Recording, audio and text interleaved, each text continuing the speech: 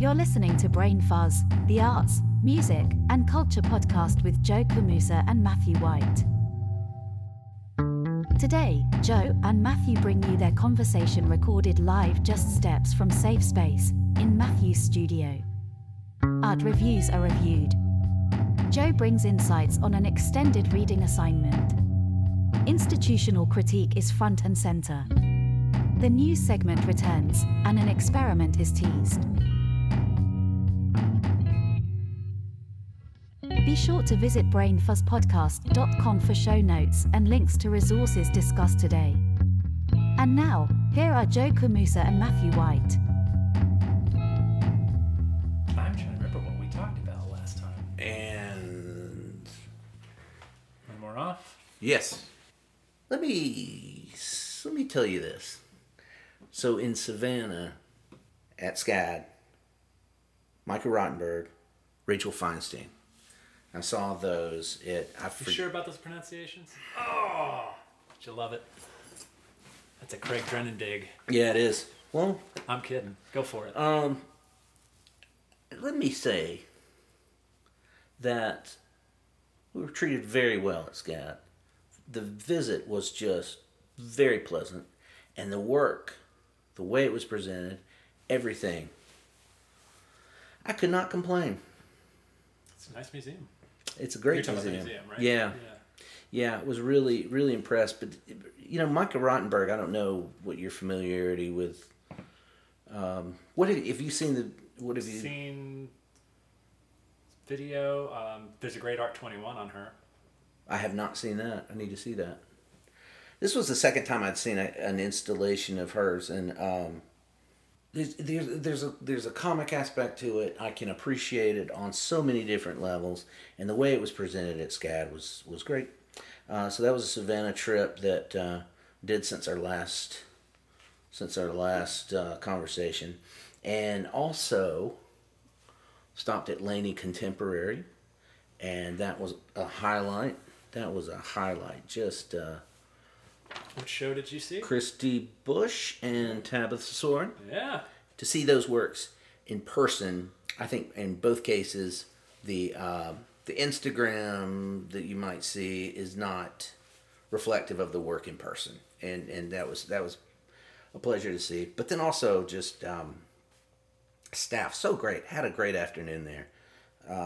Really enjoyed that, and just want to say thanks. Let me also share, now that I've said these things, a little institutional critique. I have an anecdote for you. Okay. I was at a major... Okay, I'm not going to say the name of this. Oh, come on. No, I'm not going to say the name of this place. But it was a museum. And I made notes of this conversation because I think it captures the trouble that we have often with museums, institutions. We walk in the open door, front of the museum. We're told by the person at the front, quote, "We open at 10." Granted, I just walked through the open door. Yeah. Our question was, okay, can we wait here or out there? What time was it? 9:54. The response was out there. Now, I had just walked in the front door a few moments before the official open and was told to turn around 5-10 feet maybe and look through the glass until the official opening time. And then when we get in there, I see that this person on their name tag has frontline something. I forget what it was. I won't say staff. Let's say frontline staff. I was struck by how it's almost like the culture in so many of these places is an us and them. I mean, frontline to me automatically puts you in an adversarial relationship rather than, what about community something? What? I don't know, but don't you think that was probably dangled in lieu of a raise? Like, you're from community relations, now you're a frontline Yeah. specialist. It does. You think about. I mean, seriously, Frontline Just keep the damn door locked till 10. I know. If Right. it's a problem. If it's a problem. And it was just. It was not like welcoming. Like, how we're glad you're here. Never got any. And Yeah, that's a little off-putting. yeah. So then, to make matters worse, our admission was charged incorrectly, and there had to be a refund involved. And so by this time it's 10:04, and we've already had. Did you go for the old artist discount? I don't think they offered one. Oh. Don't think they offered one. But I thought that was telling, and I know the last time we got together we joked about what we experienced at Whitney, but so many people have complaints about institutions and museums, and when things like that happen, I get it. That was so minor, though. And they just let it slide rather than they didn't call security and have us ushered out, flogged. Yeah. Look at these guys masquerading as members. They're mere commoners. Just a stern talking to in an office somewhere would have been interesting. You've always had some issues in these institutions, either trying to buy a book or you tend to skirt the rules. An issue with authority. Yeah. Speaking of authority, you did some reading since we. Done a lot of reading. I finally. This is great because I have friends that have since read this book upon my review of it. But I did my homework and read "Authority and Freedom: A Defense of the Arts" by Jed Pearl. And this has been ongoing. This discussion has been ongoing for you. I know, it just keeps going and going. But it was, a solid book. I still stand by my original premise that the review was better than the book. But, obviously the guy is very, very, very bright and it's well written. My only critique while we're throwing institutional critique around, I felt like it was a very long essay, like it could have been edited down. But as we've been talking about, and with another friend who just, I think, was dipping in this week, what has struck me, though, is the notion that the education and the intellect that his parents were brilliant people as well. But I don't feel like that kind of education is still like really readily available, or like steeped in like the classic. Like smart on like a million subjects. What is his background? Refresh my Columbia. Oh, let's see. The art critic for the New Republic for 20 years, contributing editor to Vogue. He's a recipient of the Guggenheim Fellowship. I believe he went to Columbia and graduated. But, again, just was struck the vocabulary, the passion for so many other subjects besides art, and be able to weave that in. Yeah. And at the risk of, I think you already read all the quotes that I had, underlined, but there were a couple key ones. But I still think it's important in this era because you and I are constantly, as sure is evidenced by the comments, and like any good Instagram post, and the comments are always the best parts. But I think a lot of people are wondering where we are, especially within just the art world right now, in terms of like the choice of language, for instance, or like empty gestures. Like we're just in this weird kind of moment, and I think this is the first person that we've seen come out and make a claim. I think I will read this one, and if it's already been on there, you can just fast forward. It'll only take you 20 seconds, but anyway, so this is from Authority and Freedom. This is page 16 and 17 for those of you that want to follow along at home if you've got your reader. The idea of the work of art as an imaginative achievement to which the audience freely responds is now too often replaced by the assumption that a work of art should promote a particular idea or ideology, or perform some clearly defined civic or community service. Instead of art as art, we have art as comrade in arms to some supposedly more stable or socially significant aspect of the world.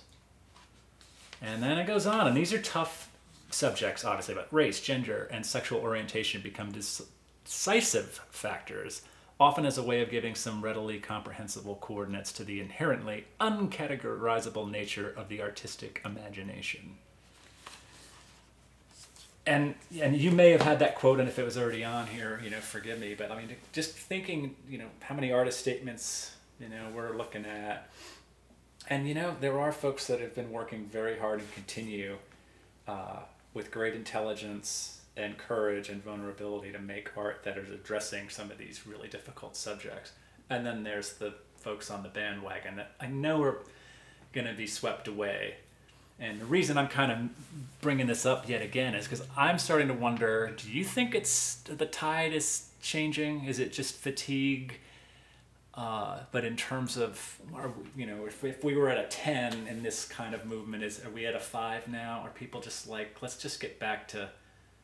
Because there's always a reaction. I think most artists are working a reaction. Do you think it's the equivalent of, say, like the Ramones to disco? I mean, are we going to experience... I'm not saying where everybody just has to make like feel good, non-conceptually rigorous art, but some of these shows that you can tell are just checking off all the quote politically correct boxes. Like, what is that benefiting? Who is that benefiting? I think the pendulum will be swinging. Do you think it will what I'm asking? to swing? Do you think it's swinging? I feel like. You think we're in mid-swing? I feel like people. Early swing. I don't know if it's just how much can you take after a while. In addition to the regular news. Wow, but I remember 10 years ago talking about this with you about how do you maintain the rage? And we were joking about that with somebody that, a guest and friend, and I remember thinking, how do you maintain the rage? And so on one hand, you are supposed to deal with these difficult subjects, but then... How do you maintain that?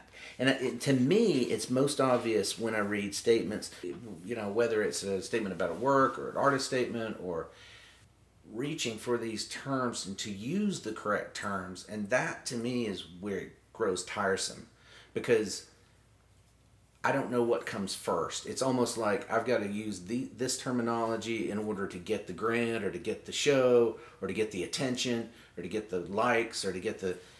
If it's authentic, I have no, that's great. But there's so much in this right now that you can't maintain the rage. To answer your question, though, I think when it's 100% legitimate, when you're talking like a David Hammons or someone like that, mm-hmm. I don't think he has to think about what kind of work he wants to make in terms of its political. Glenn Ligon, the Astor Gates. Nan Golden. I mean, just pick an artist and think of people that have been consistent over their career. And maybe even like artists that maybe are making work that's, maybe even with a bit of humor, like Carol Dunham. Like you could take that on a lot of different levels. But I mean, I see a consistency to again, whether you like the artist's work or not, that to me at least, you kind of know where they stand instead of suddenly... when work suddenly starts to look like, and that's to your point, like, is that to be included, or, I mean, and who knows? Going back to Michael Rottenberg, there's a humor there, mm-hmm. and we're dealing with weighty issues, and you can work with that on a lot of different levels. I still think humor or music is probably the easiest ways to get people, to sway people with a message, Great. Everybody's not a Theaster Gates or Michael Rottenberg out of the gate, and I know that you've got to get noticed, and you've got to get your. It is interesting. I'm just curious, and it's like we're coming out of MFA season, saw some really strong work. I don't usually talk about it too much out of some crazy issue of privacy, but. Out of the classes that I had the privilege of teaching this semester, like some of the best work I've seen yet, wow. Which was really moving,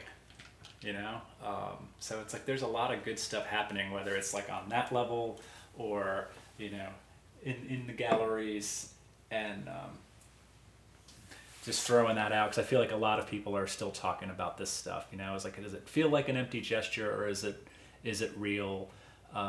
Like one I'll pick on, like land acknowledgements, for instance. That's suddenly all these museums And my question is like, that's great, but what are you doing about it? What's the point of saying like, yeah, we're on like stolen land? Like, you're not giving it back. What does that change? And recently you've seen more of that response in comments on social media. And people are like, you and I were talking about this when we first started to see the land acknowledgments. And everybody kind of, okay, well, that's thoughtful. And there wasn't any follow-up to it. And now we're seeing it. People asking harder questions about it. Okay, if this is a land acknowledgement, then... Sure, what are you going to do about it? That's a tough one. And but anyway, like I'm not saying like everything needs to go back to like the equivalent of, punk rock, but I'm all for an honesty in work, period. And, if you want to, depending on how one wants to write their statement, I get it. Let's face it, that's branding, and people do want to know often. What's the artist thinking? Mm-hmm. I don't know if I do. I don't know if I care. Like I said, I personally, a lot of times I want to see the work first and foremost, and then read about it.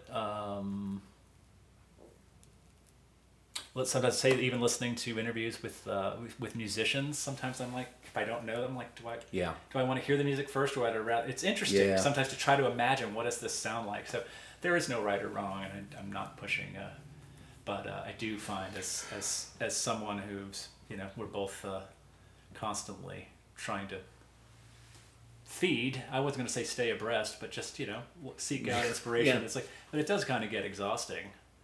It makes for some good snarky Instagram messaging, but you mentioned hyper allergic, and I did read this morning this John Yao poetry in the expanded field. Did you read that? He is great. He is one of my favorite writers.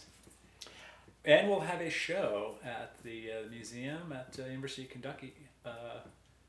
Stuart Haradner. Really? Yeah, little Stuart Haradner shout out. Huh. I believe it's opening in January. Definitely be worth a field trip. I was struck. Yes, it would be. Yeah, it totally would be. The Louisville Lexington swing. Yeah. Probably throw Nashville in there. No swinging. Jaunt. This ain't no mud club. No CBGB. Let's I want to.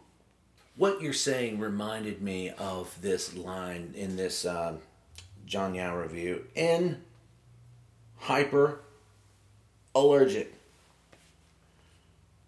poetry in the expanded field, and it's a really interesting review. But he makes this assertion that I really appreciated the way that he phrased it. He's talking about Emily Dickinson's poetry coinciding with the Civil War, and this particular work by Jen Bervin. And Yao says, I think Bervin wants to suggest the background of the Civil War without being didactic about it. And when I think about that phrase, I think that's what I appreciate, is giving the viewer enough space to think, and the maker not being so didactic about it that you have no room for interpretation, you have no room as a viewer. And I hadn't heard it put that way before, and I liked how succinct it was, and I think it gets to the heart of what we're talking about here. Given the, let there be enough breathing room and space for somebody to... Yeah, I agree. I need to read the rest of it, because that's also probably like get them in the room and then possibly, like, does it go on to? No, it talks about some complicated issues, both in let's see. It's just a good review.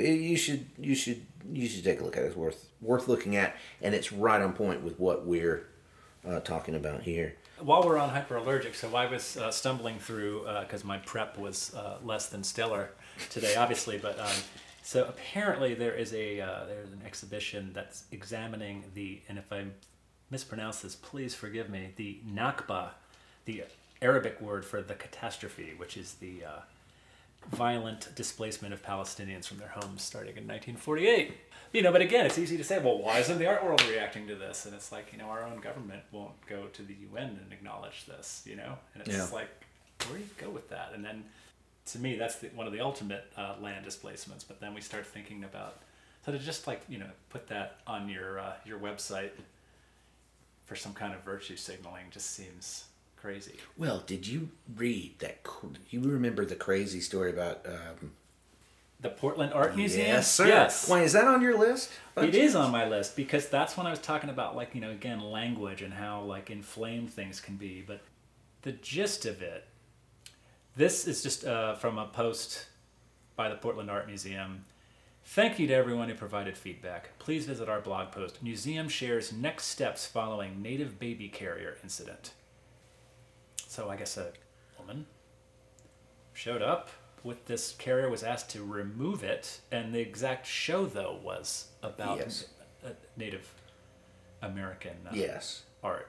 And anyway, that's insensitive and all of that. I understand, but how many of us have you ever had you're traveling, you got a bag, and either you have to, like the Whitney, you got to turn it around the other way. And, But anyway, but to use the word, they were devastated by this. Like, no, you weren't devastated. You told her to take it off, and now you're trying to cover your rear in PR. No, they continue to only make things worse, like every turn. Exactly, and I think my comment was devastated, and yet you're still clueless. Yeah. Come on. So you've got, the land acknowledgement, you've got the show, you've got this, the social media posts, and then I guess the space to discuss it, and it did not go well. The comments are gold. Yeah, they're good. Well, while we're being controversial here, which is what we're known for, and I think why people tune in,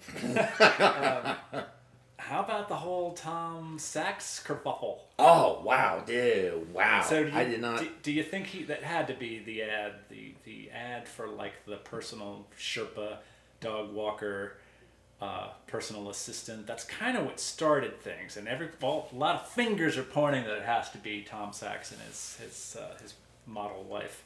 Because there was a lot of trademark, Saxian language, as they put, in terms of systems and, dog walking systems and all kinds of clues to what these people were.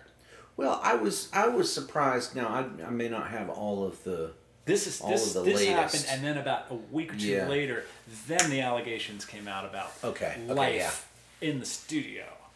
Here's where my surprise is with this: is we expect that guy to produce this work and be a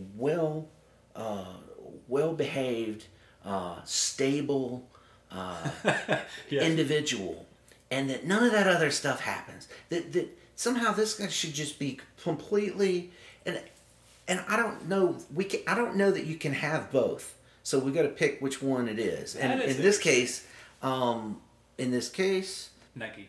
Sorry. In this case, it sounds like they're still good. I think they're covering their rears right now. Yeah. They've already made shoes with them, and it sounds like it could continue. And he's put out some nice apologies, and things will change immediately. And what's going to change though? I mean, he'll probably update the handbook and maybe hire an HR. I don't know, but we've listened. You've done the Instagram Live, and there is kind of this tongue-in-cheek cult. Yeah. Kind of that's part of the shtick, right? Clubhouse kind of thing, and I'm thinking you're expecting that this guy isn't an asshole on a lot of levels. Right. That's kind of his brand. Yeah. Have you ever heard a good thing about any of those famous New York artists that have the big studios where people work for them? No. They all sign really good NDAs Never. Apparently, but I've never there's heard always the odd, the wink or the yep. And it's probably especially in a land that's so unregulated. But to be shocked by it, I don't know. I'm just thinking you're an artist running a studio in New York City in this day and age, and like you said, you're expecting him to be like Gandhi. You're right. Probably not. So I don't. So now that doesn't make the behavior. No, that doesn't justify the. But a lot of it was apparently. But I don't know why I'm supposed to be surprised. The guy just sounds like a jerk. Yeah. And he thought he was being funny. But I didn't know if you were devastated when you heard the. I was not devastated. I was not devastated.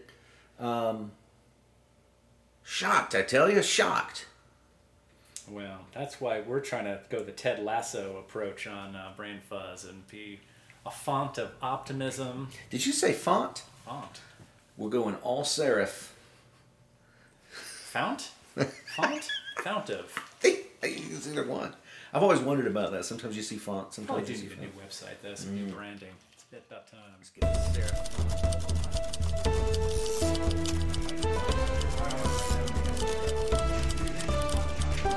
Thoughtful art and world news On analysis. track, and he's been holding this one close to the vest now. Yep. I quote, here it is. I'm gonna throw out something wild Wednesday, and I don't want to give it away. It's not gonna be that wild now. This man can hold. Hey, if it goes in the vault, it goes in the vault. He is a walking NDA. By the way, right, just steps away from safe space at this moment. That's true. We failed to mention that. We are coming to you live from Safe Space. Okay, so I want to start by sharing. I think we've had so much good news. What did you say? So much good news. What did you say? So much good work. Well, going we're on? trying to go the Ted Lasso, the optimist, instead of just nonstop complaining and. Well, let's counter that a bit now with this article from Fortune. And by the way, I don't know, this segment is usually, what is it, news, whatever, Brain Fuzz, what is it? We might start calling it Tech Corner or something like that. We should have a segment called Tech Corner. Oh, please. Computer Corner. From Fortune magazine.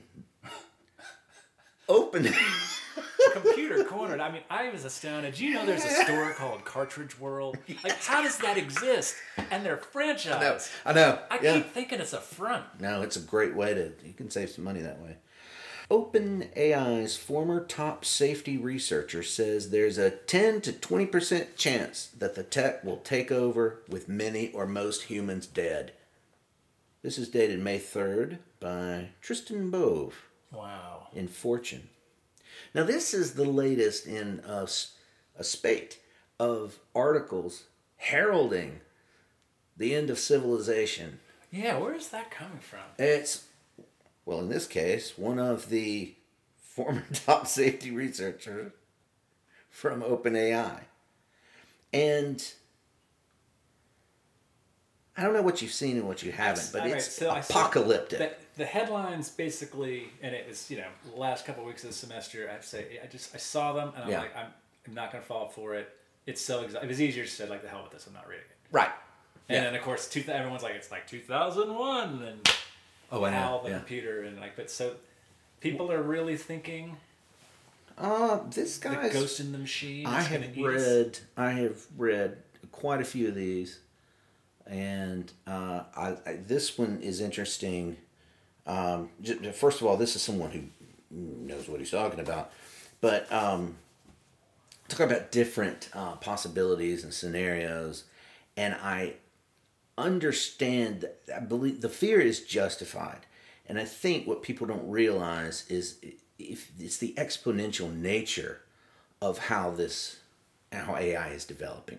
So just in stuff that I've done over the last 6-8 months, I've watched improvements and developments. Like if we go back and look at Moore's Law, which Moore's Law was saying that, the processors will improve exponentially.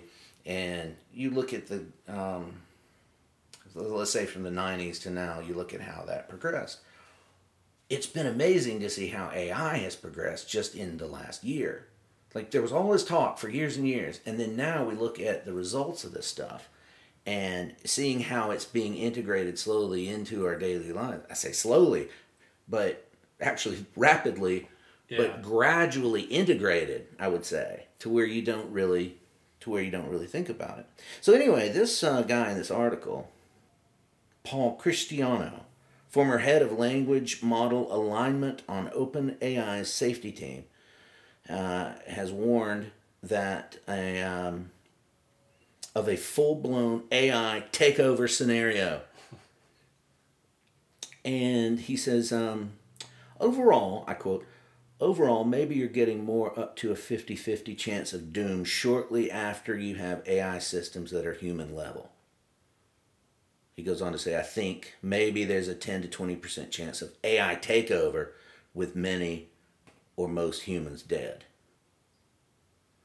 And so you think, well, how does this happen? He's saying that we think of current generative AI systems like ChatGPT and how they handle specific tasks, but they're still far from reaching human intelligence levels, which it says here, a hypothetical future iteration of AI known as artificial general intelligence, which is where things get complicated, because what happens when these systems are tasked with important decisions that might lead to, as it says here, nuclear level catastrophe?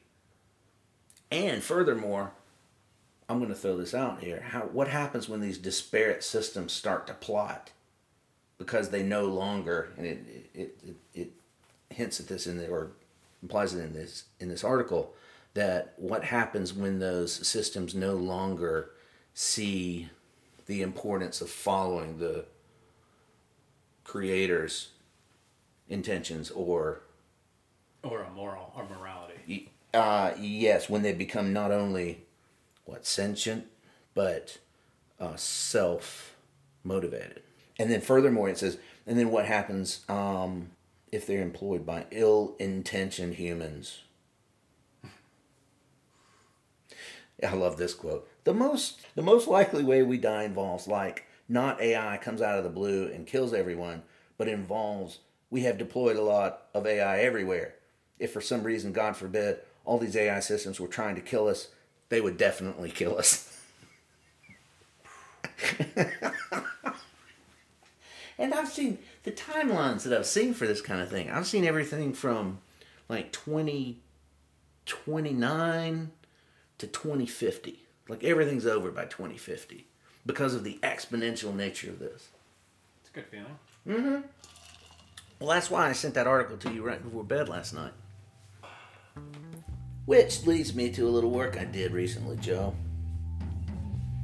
I wanted to see what ChatGPT would do with curating a show. Subscribe on your favorite podcast platform to find out what happens next. Brain Fuzz is available on Amazon Music, Apple Podcasts, Google Podcasts, Spotify, and elsewhere. Find show notes and links at brainfuzzpodcast.com. Engage in the dialogue via Instagram at BrainFuzzPodcast or #anywhere on social with BrainFuzzPodcast. AI support provided by Play.ht and Melobytes. Thanks to our listeners, our donors, patrons, partners, communities, supporters, and stakeholders everywhere.